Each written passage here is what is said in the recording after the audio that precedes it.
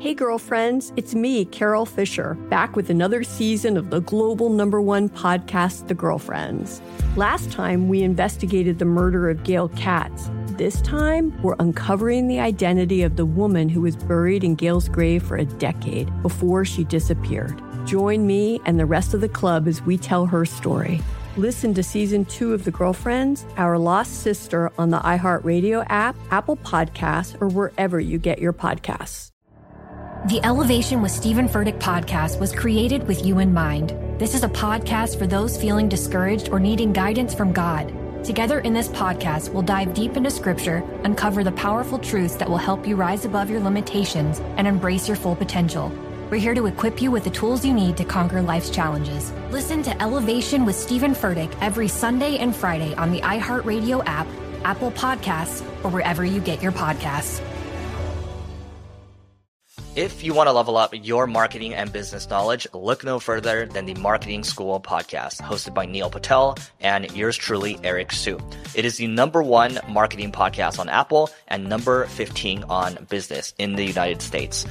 Now, if you want to listen to interesting conversations with operators that have been there, done that, also with other interesting guests, then listen to Marketing School every weekday on the iHeartRadio app, Apple Podcasts, or wherever you get your podcasts. It's amazing how many people will say, "Oh, I'm afraid to look at myself in the mirror. I can never do that." And so what does that really say about one's relationship to themselves?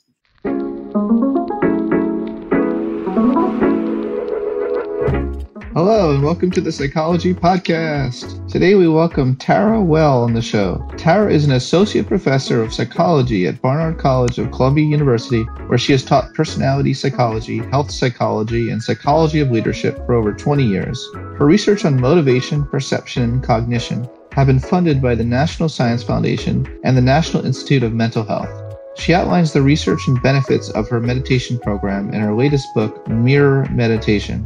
In this episode, I talked to Tara about mirror meditation. What is the first thing you think of when you look in the mirror? For a lot of us, our initial instinct is to nitpick at our flaws. Using mirror meditation, Tara teaches people how to use one's reflection to promote self-acceptance and inner knowing. The mirror can also help us become kinder, not just to ourselves, but to the people around us as well. We also touch on the topics of narcissism, compassion, and attachment. It was really great catching up with my colleague at Columbia, Tara, who I hold in very high esteem. Her work is really great and really novel. I hope that it helps you view the world in new ways and to view yourself in new ways, just like her work has helped me with. So without further ado, I bring you Tara Well. Tara Well, I'm so glad to finally have you on my show. It's great to be here, Scott. Thank you for the invitation. My pleasure. The great Tara Well. Can you tell our audience a little bit about you? Obviously, I know you as a colleague from Barnard College, Columbia University, as the star professor there at Barnard, Tara Well, and you were so kind and warm and welcoming when I first got there. I remember, and I'll never forget that. I'm so deeply appreciative of you and I love your work. But tell the broader world more about you. Sure. Well, it's a thrill to have you at Barnard and teaching for us. It's amazing what you're doing in the class to really use psychology research to teach our students some great skills to help to regulate their emotions and to be more present and enjoy the present moment in their lives. I've been at Barnard for about 25 years. I've been teaching personality psychology there. Awesome. I remember my job interview thinking like, oh, I'd love to have gone to a school like that. And it all worked out. So I got to be there. I've been there for all these years teaching our amazing undergraduates. I have a PhD in personality psychology that I received from Michigan State, where I work with Professor Joel Aronoff, who was one of Abraham Maslow's original students at Brandeis in the 70s. So I started out doing a lot of work in motivation, which is why I love your work so much, and continuing to carry that torch of all those wonderful ideas, bringing them forward again. That is so cool. I didn't actually know about that history. What was your dissertation about? Like, what was the title of your doctoral dissertation? My dissertation was like this ponderous title called The Antecedents of Cognitive Complexity. So I was talking about differentiation and integration as two psychological processes that we can use to think about, how we perceive other people. Do we see differences? Do we see connections? How do we see links between other people?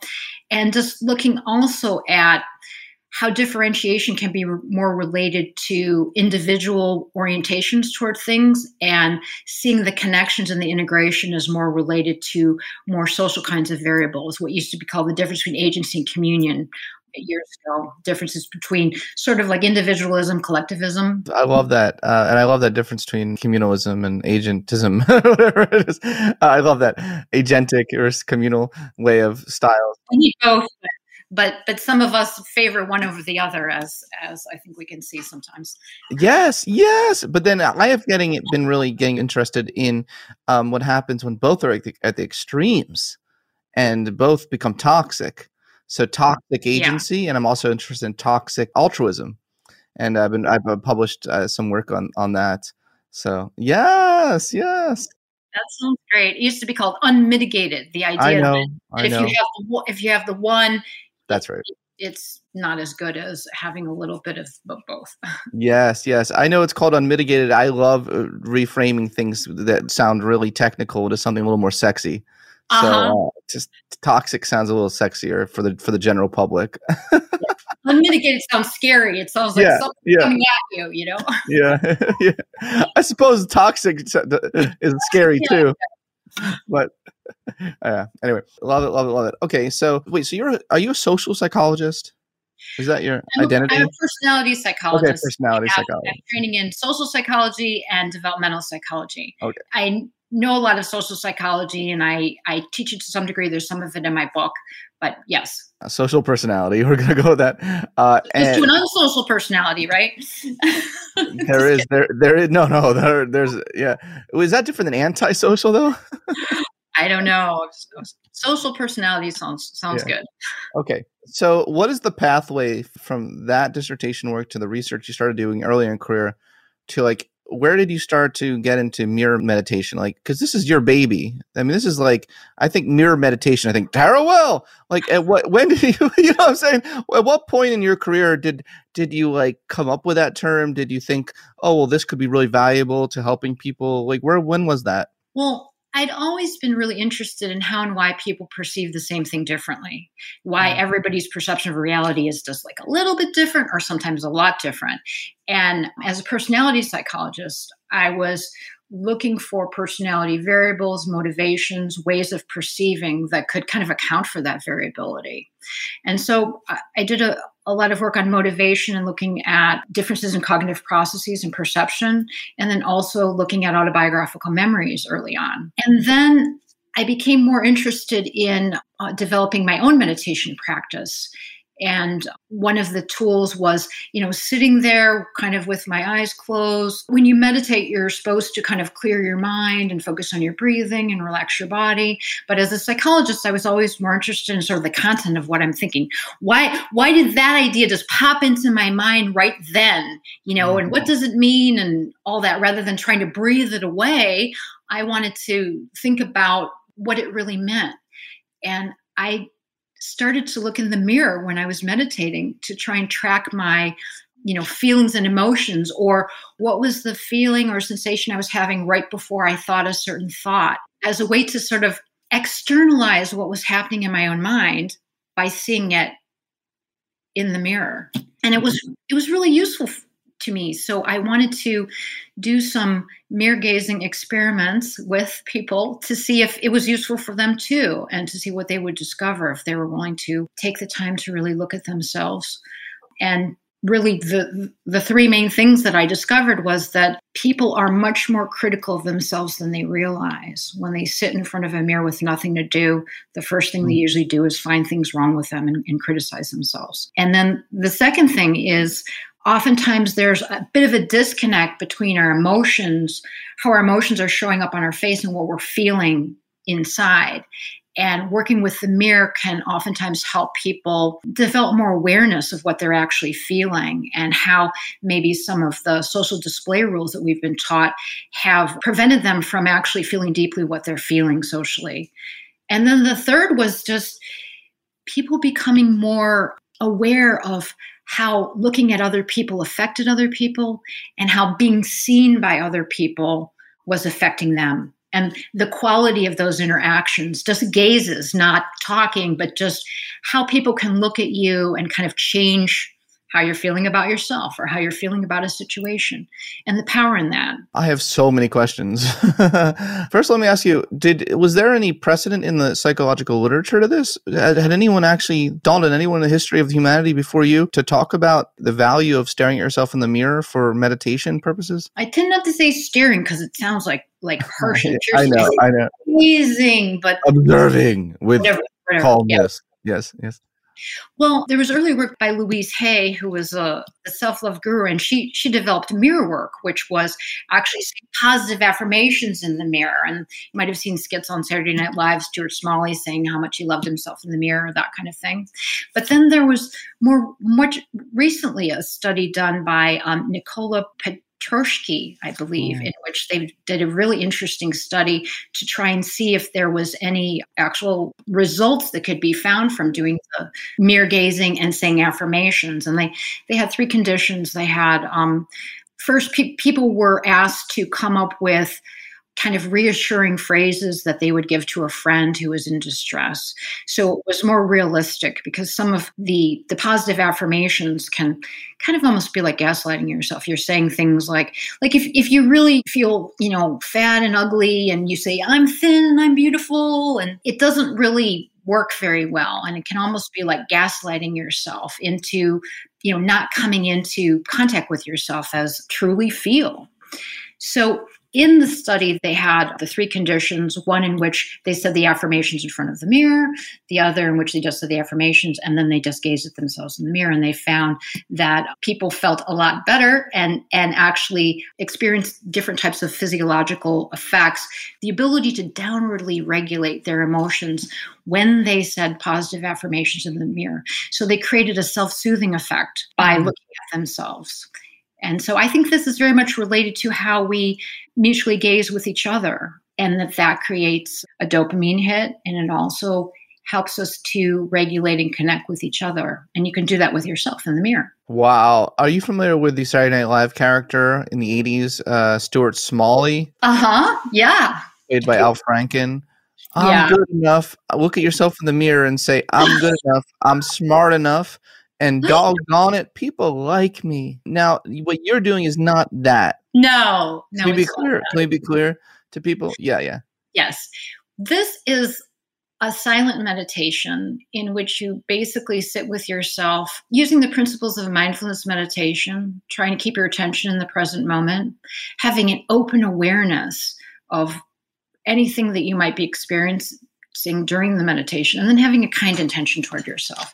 We found many people's first impulse is to just criticize themselves, to find something wrong, either with their physical appearance or some aspect of their personality or something about themselves, that just seeing themselves activates that. And so that's really important information for people to work with, because oftentimes, those critical thoughts are kind of running in the background, or they get evoked when we talk to other people. But to be able to work with those with ourselves can be really useful. Absolutely.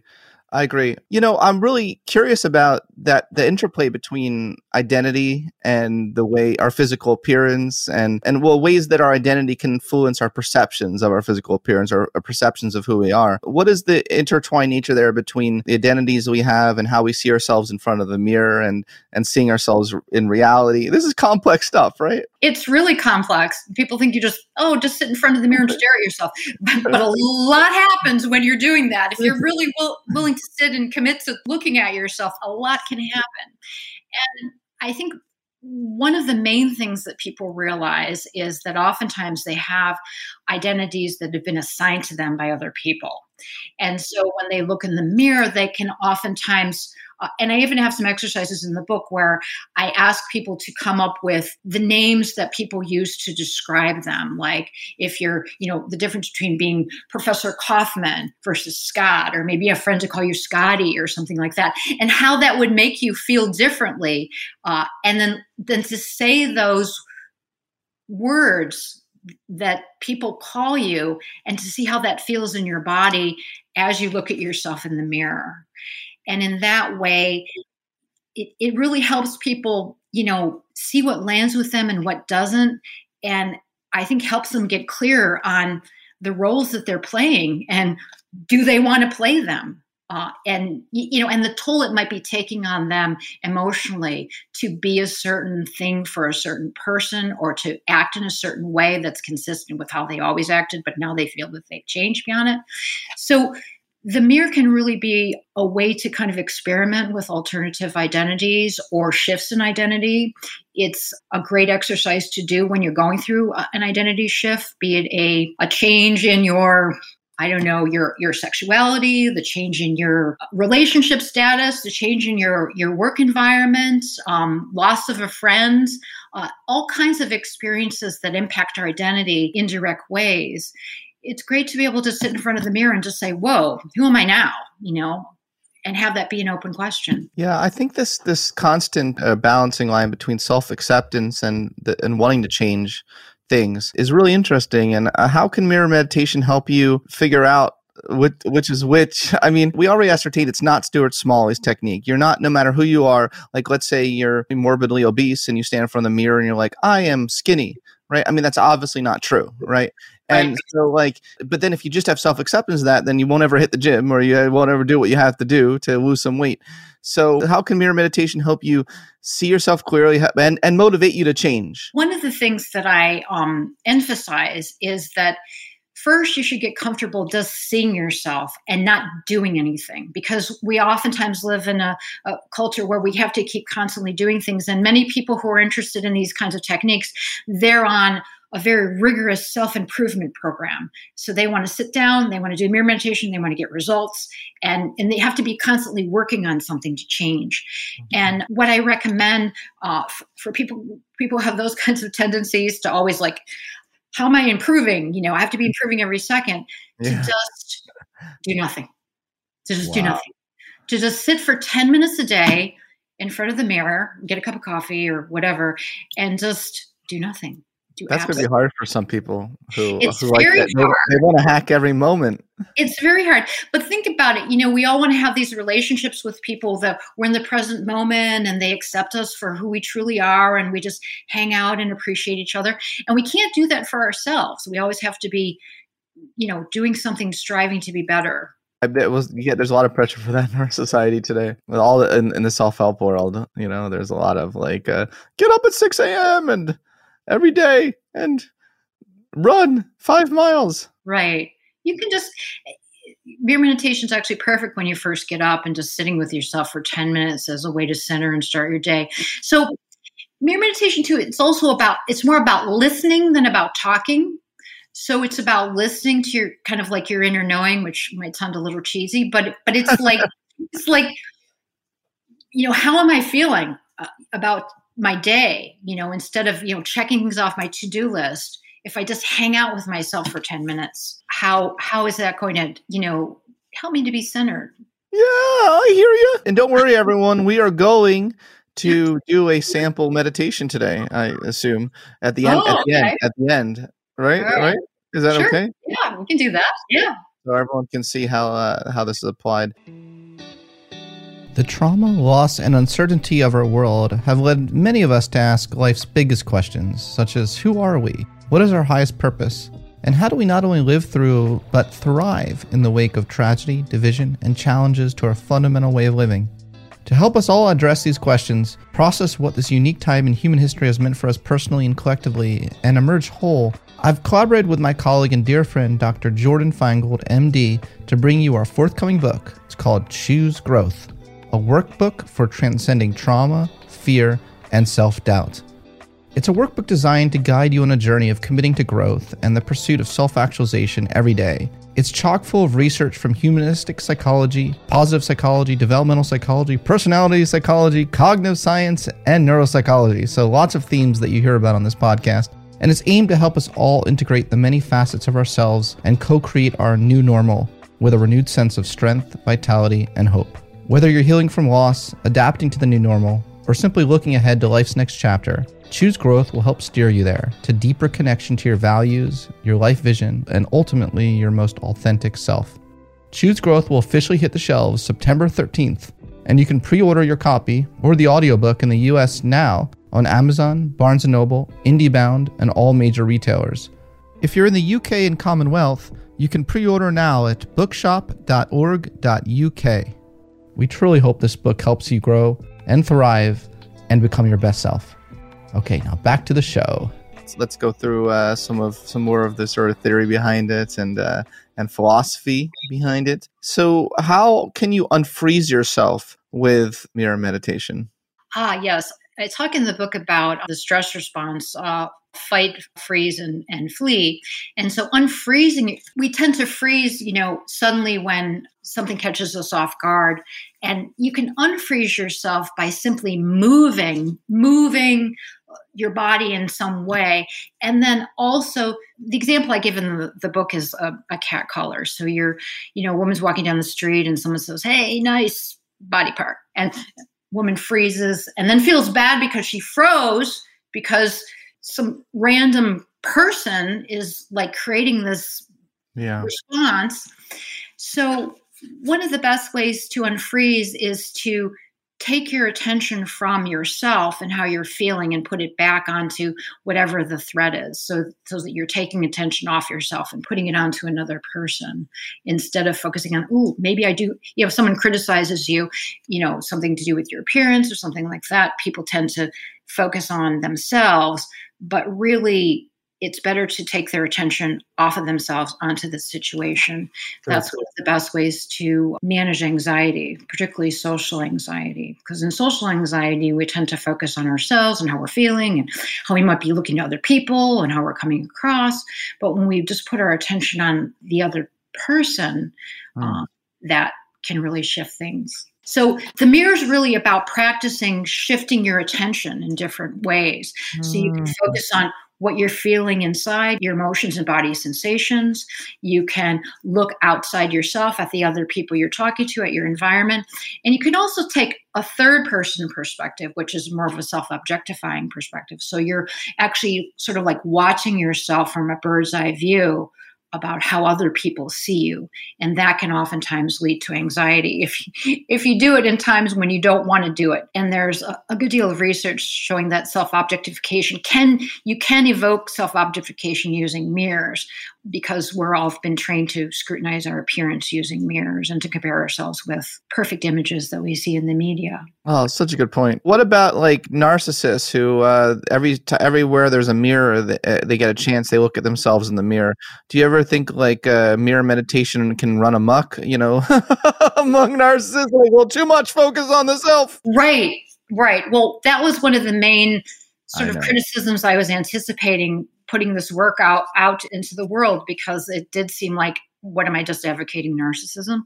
So I did think about it, and I did do some research on it. And my sense of this is that narcissists can only really focus on their surface appearance.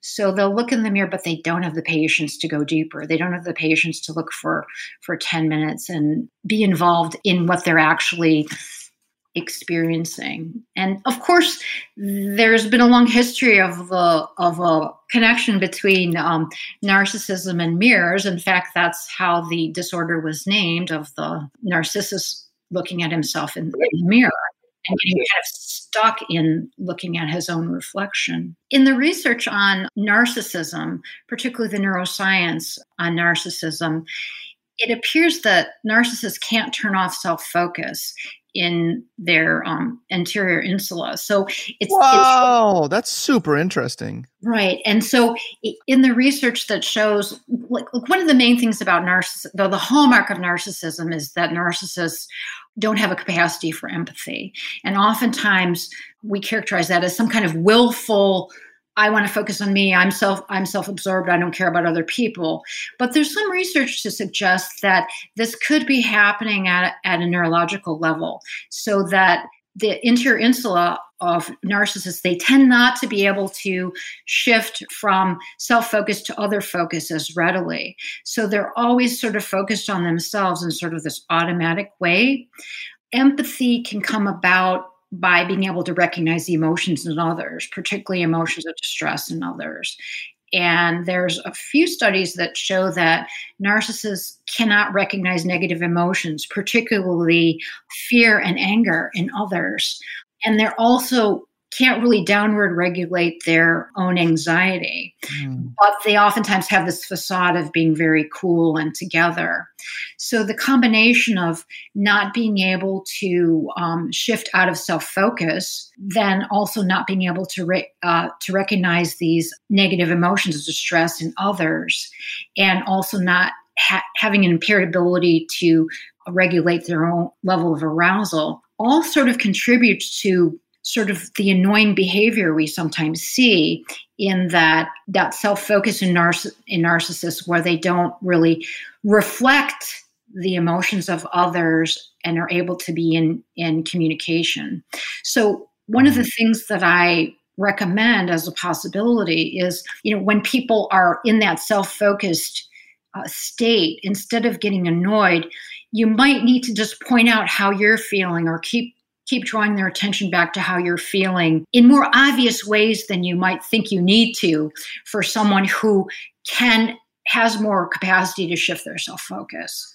Wow. So tell our audience a little more, our audience who aren't neuroscientists, what the anterior insula does. What are some of its functions? The anterior insula acts like a switch between two main types of cognitive function. One is ability to function on tasks and do the work at hand, and the other is the self-focus. And basically, it's difficult to do both at the same time. So the example I give oftentimes is, you're a skier and you're going downhill in your skis. What you don't want to do is shift your attention to either, oh, how nervous you are about, doing this, or worse yet, focusing on how you look in your ski suit to the people in the audience, because you're going to hit a tree.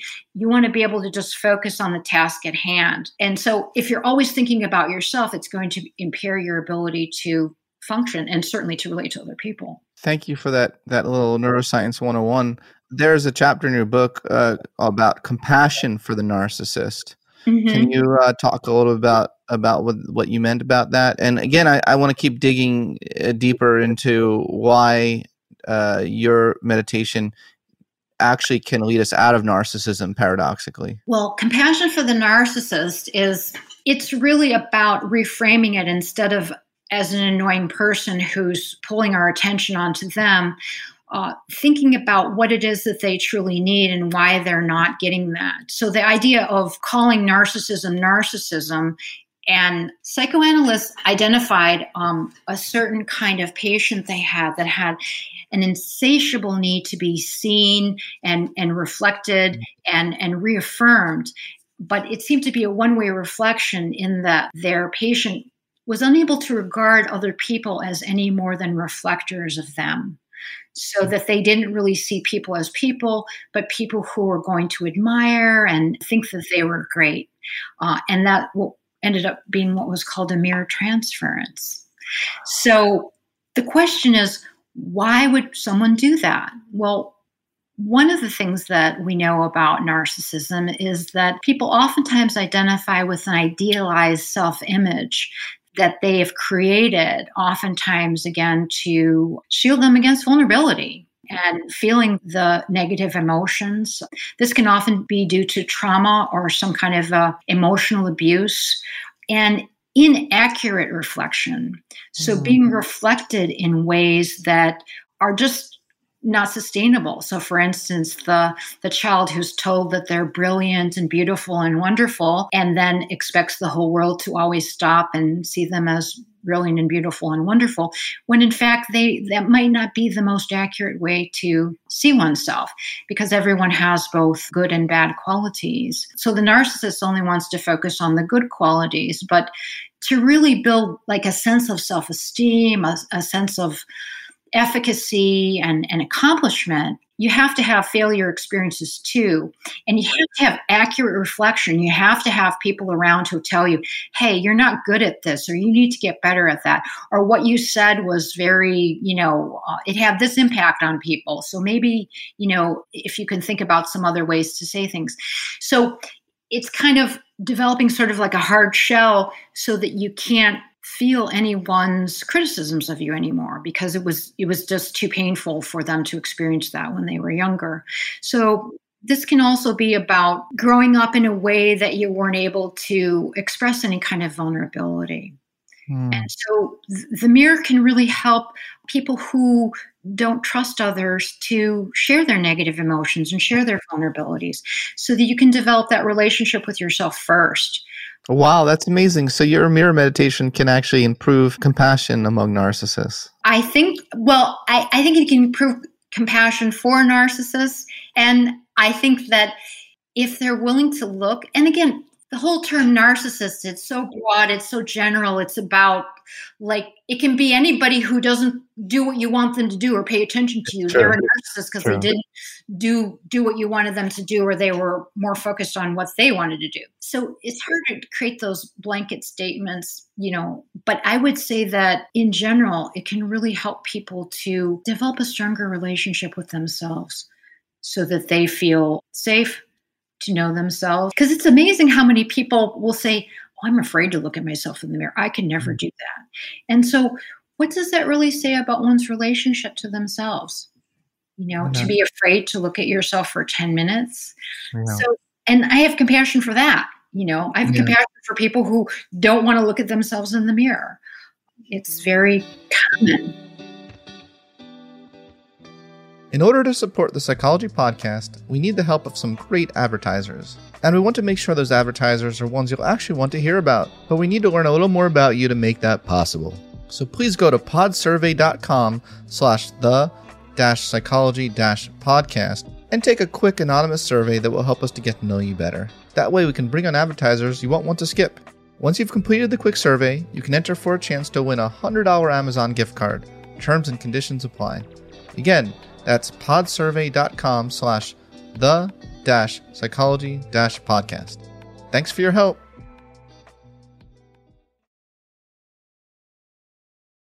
I was wondering if you've ever worked with someone who would score very high on a narcissistic questionnaire and have seen a reduction in narcissism based on meditation. I'm just wondering if you've any anecdotes. I don't have any.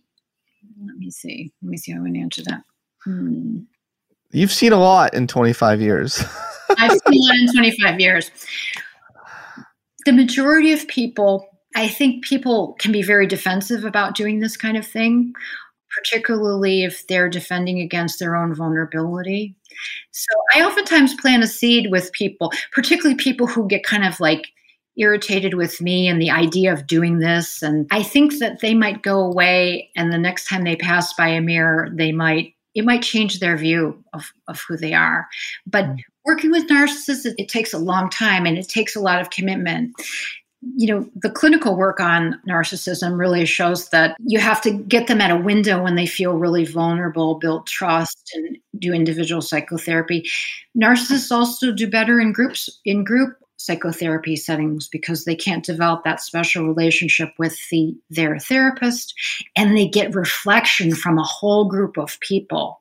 So in a sense, I think that group therapy, when you get reflections from a lot of different people, might be better than having a narcissist just look in the mirror, because that's old hat for them. I don't think that they would benefit from it. And also, it's sort of penetrating beyond your image. It's not about your image. It's not about what you look like. And so if you really have that strong relationship with, I am what I look like, and I'm looking at myself to feel better about myself, then you have to create some kind of a shift so that people can see themselves more deeply. Yes. So not just clearly, but deeply. Yes. Yeah. I love that. You have this phrase in your book that I just thought was brilliant because I never really thought of it before. I've seen it in the literature. Talk about anxious and avoidant attachment styles to other people. But you talk about anxious and avoidant self-attachment. Self-attachment, right. But that's genius. It's genius. Did you come up with that phrase? I did. I've never seen it in the literature.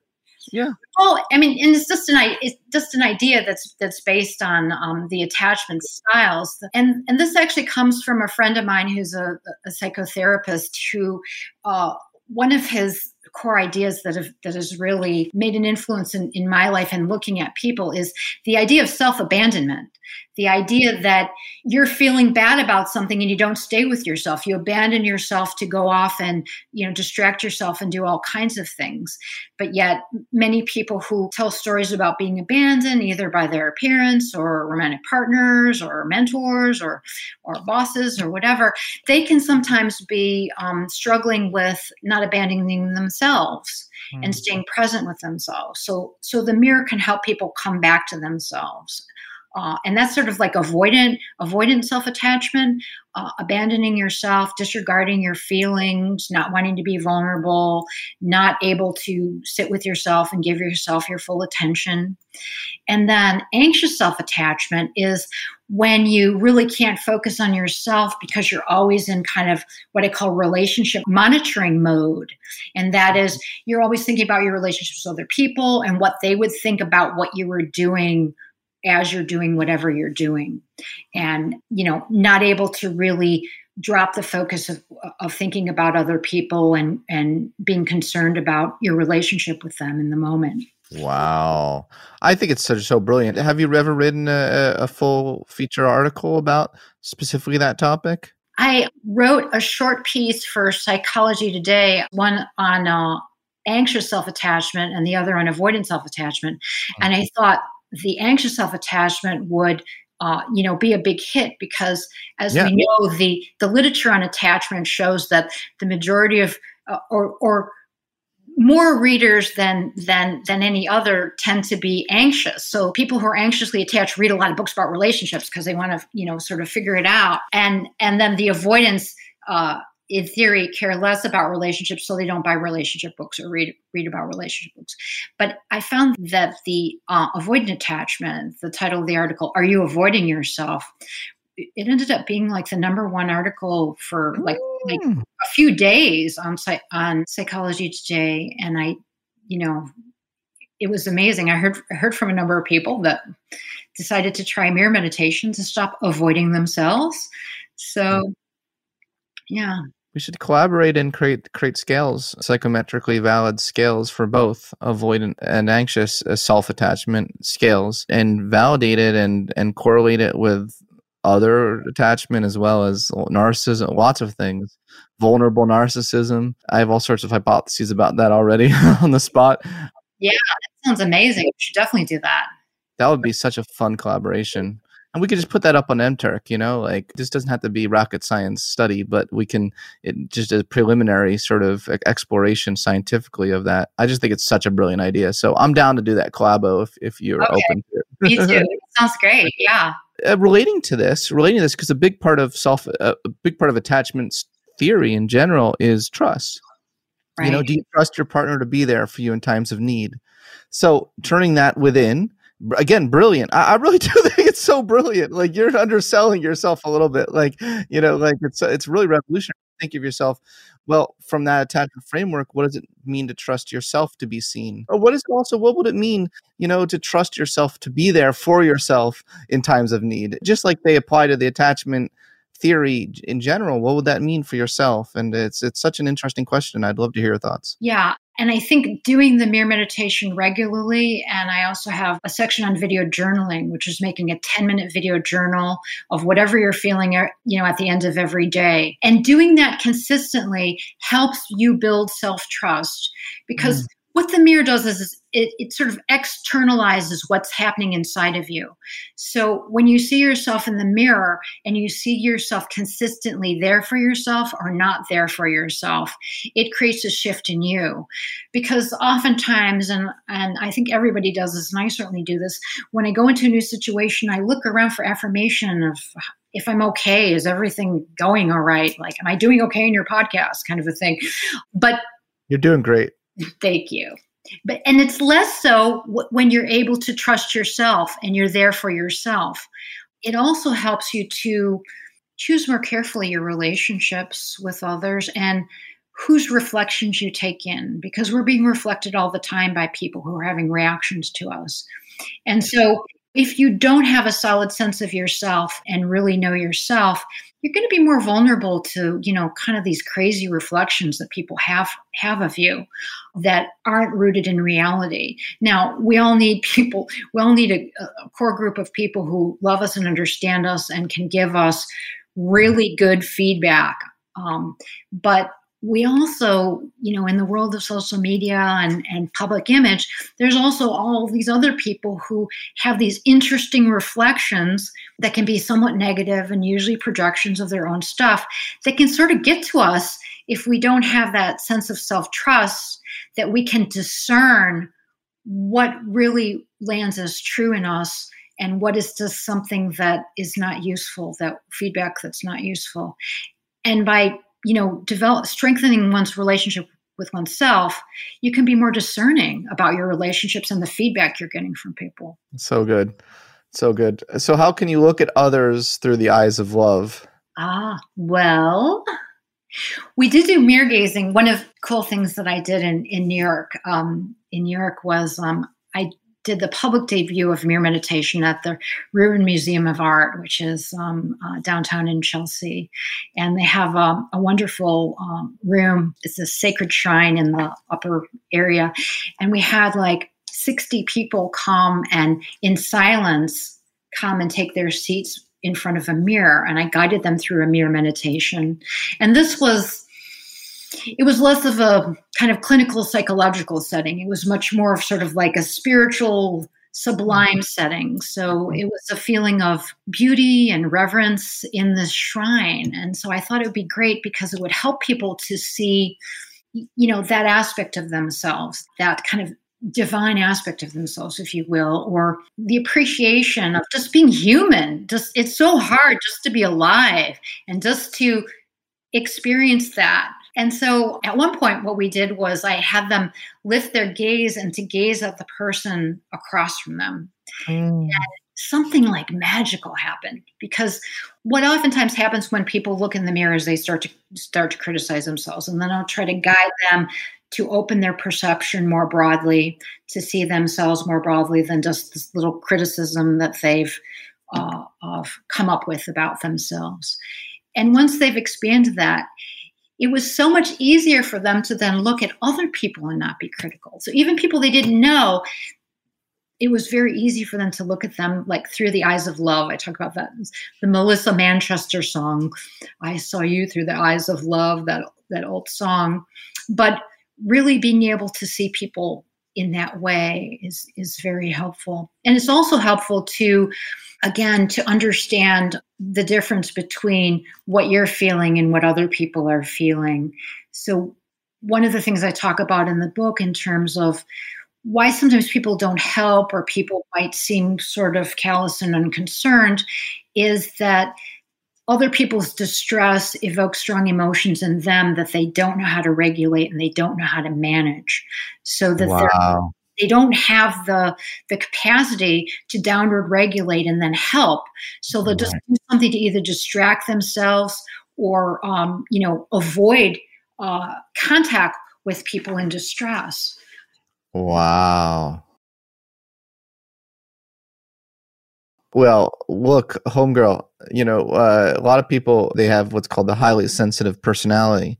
Right. And I imagine that this could be particularly a useful form of meditation for such individuals who are constantly shape-shifting based on who they're with. And they have to feel other people's moods instantly, and then they take it on. You have a whole chapter book, Reclaiming Your Projections. And I think that might be related to what we're talking about, right? Is like, I would put it, how can you reclaim yourself, maybe, in a way? I guess that's my question to you is, if you're the type of person where you just always feel like you groundless or you don't know who yourself is because you're so influenced by others, can this help you reclaim that self?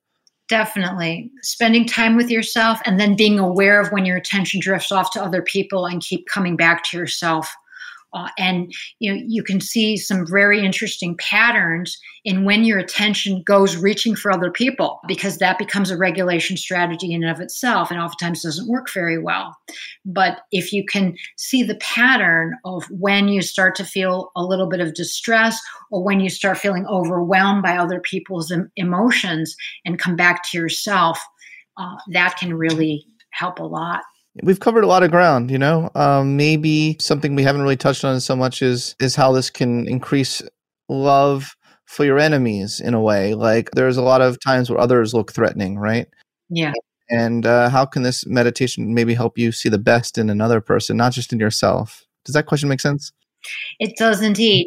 I talk a little bit about hostility attribution bias, the idea that basically when someone does something that has a big impact on us, we're more likely to believe that they did it on purpose because of the impact, when in fact the other person might not even know what they did. And so a lot of that is being able to take yourself out of that experience and realizing what you're doing. And, oftentimes people too will say, well, I don't really, have a hostile bias. And I just think about, when's the last time your computer didn't work or your phone had a glitch in it and you thought like the phone or your GPS gave you the wrong directions, and you actually thought that person that was giving you the directions was, somehow trying to mess with you, and you went on a detour that you weren't expecting. And so when something has a big impact on us, we tend to look at why and who could have done this to us. So coming back to yourself, realizing that it's sort of like also, separating out the impact of an event from then the intention of another person, because we oftentimes can't see other people clearly when we're in a state of defense, when we're in a state of over arousal. So being able to, again, have those skills to downward regulate and be open to the idea that people could look differently than you think they do. Oh boy. Yeah, that can also happen when you idolize others, right? Sometimes, we can put people on a pedestal, and as well as demonize others, we can have this kind of splitting with people. So this form of meditation, you think, can help give a broader sort of view of a human and its grander complexity? Yeah, I think so. And also, I talk in the books some about self-talk, because some of it is a silent meditation, but you can also do self-talk to try on different perspectives. So there's some very good research that shows that talking about things from a third person perspective can give you more insight into how you're feeling. So you can say, Scott is feeling distressed because this and this happened, instead of I'm feeling distressed because this happened. It gives you a bit of distance. And then the mirror adds an extra piece of distance, because you're externalizing that internal dialogue.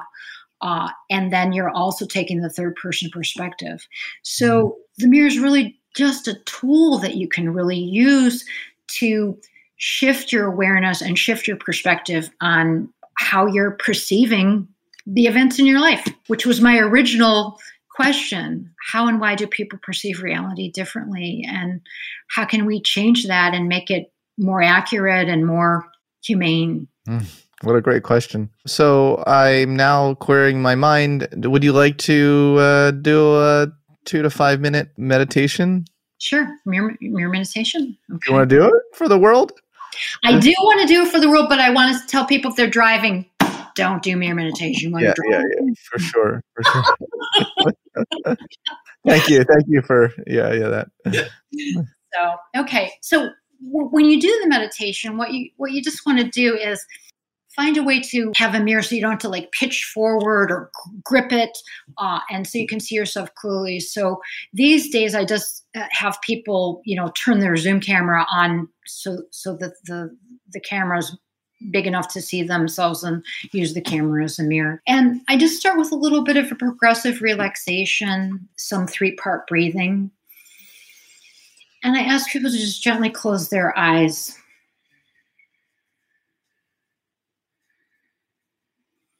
And feeling into your breath, noticing if your breath is all in your upper chest. And this sometimes happens when we're on Zoom camera or talking, see if you can take some belly breaths to expand your belly, rib cage, and collarbones as you breathe in. And then gently contracting collarbones, rib cage, and belly as you breathe out. And feeling your feet on the ground, uncrossing your arms and your legs. And starting with, we'll just do a brief progressive relaxation, starting with the tips of your toes, relaxing your toes, imagining mud oozing between your toes, the balls of your feet, relaxing the balls of your feet, letting them sink in, your instep, your heels, relaxing your ankles, your calves, your knees and your thighs, relaxing your hips and your lower back and your belly, relaxing your rib cage, your middle back, relaxing the front of your chest and your upper back, relaxing your shoulders, and noticing your hands, noticing if your hands are gripping anything real or imagined, and seeing if you can just let that go. You can just drop whatever to the ground, or sometimes I have people imagine that they're putting the important things on a shelf that they can pick up after. And then relaxing your upper arms, your elbows, forearms, your wrists, hands, and fingertips. And bringing your attention up to the back of your neck, the front of your throat. And focusing on your face, letting all the muscles in your face relax. Imagining your face as being like pelted by a waterfall or in the shower, and just letting all the muscles go slack, gently parting your teeth, relaxing your jaw, your chin, your cheeks, your tongue and your lips, relaxing the muscles behind your eyes, muscles between your eyebrows, your forehead and your scalp, relaxing your hair and your teeth and your ears, just letting everything go. And then when you feel ready, gently open your eyes and take a look, keeping your gaze soft, noticing if your breathing changes, noticing any first thoughts, noticing the affective tone of looking at yourself. Is it negative, positive? Do you feel happy, sad, angry? What is the general tone you have toward yourself as you look? There's no right or wrong way to do it. Also noticing if your attention tends to get very focused or fixated on some aspect of your appearance, and if you start to maybe want to tell a story about it or fix it, seeing if you can just let that go. And just be really curious. Can you imagine that you might see yourself or see something about yourself that you don't already know? And keeping a kind intention toward yourself. If you do notice yourself criticizing yourself, one of the things I recommend is to see if you can shift your attention from being the object of your criticism to being the receiver of it. Can you shift to see yourself as the person who's receiving these criticisms and how that might be affecting you?